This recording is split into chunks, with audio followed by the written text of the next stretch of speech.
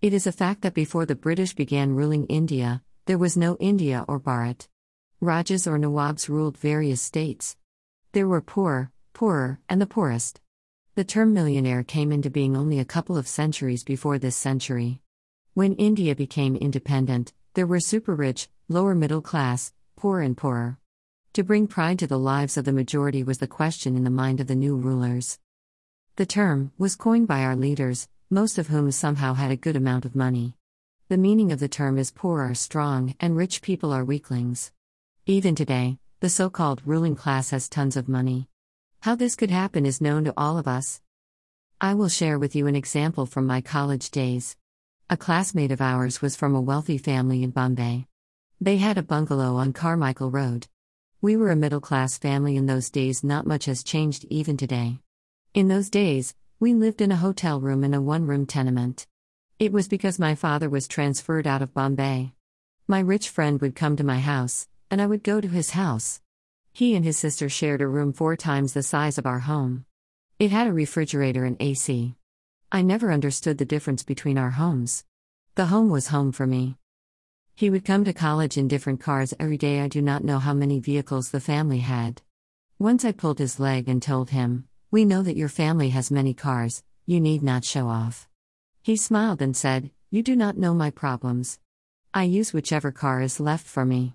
I want to come to college by bus like all our friends, but my family does not allow me to go by bus."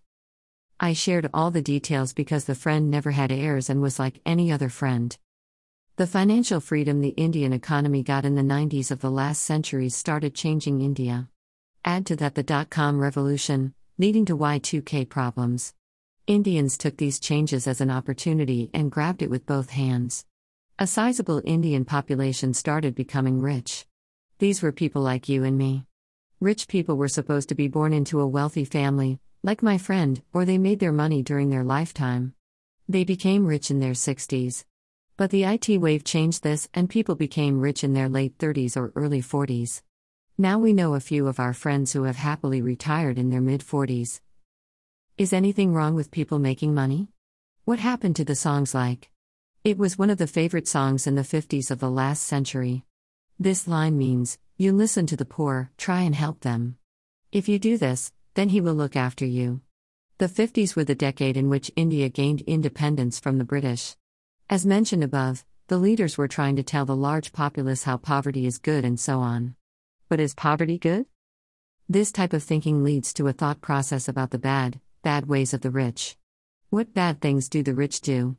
They spend a lot of money on unnecessary things. In fact, they blow the money. But are these bad things? I think that money generally gives confidence to human beings because when you have sufficient money, you feel confident to handle various situations in life. I will give a comparison of different aspects of life. Control of life. Rich believe they are in control of their lives. Poor feel they are subject to the vagaries of life and life controls events taking place in their lives.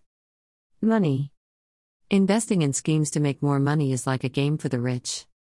The poor are all the time terrified of investing in the stock market, with the result that, more often than not, they lose money.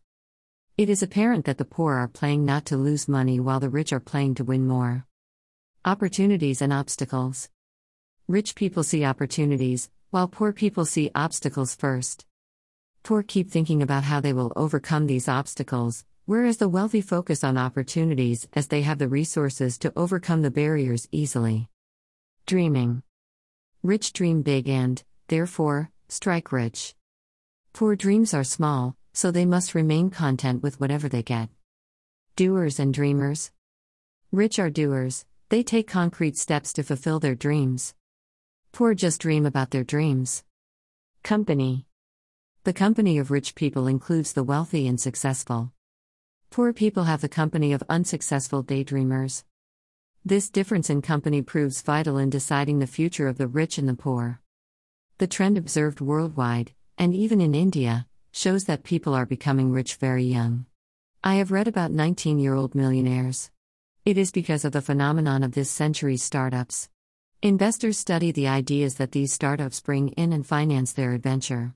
The financing experts pump in so much money that some of these youngsters are becoming dollar millionaires. The funny part is that out of the startups, not even 1% become successful businesses.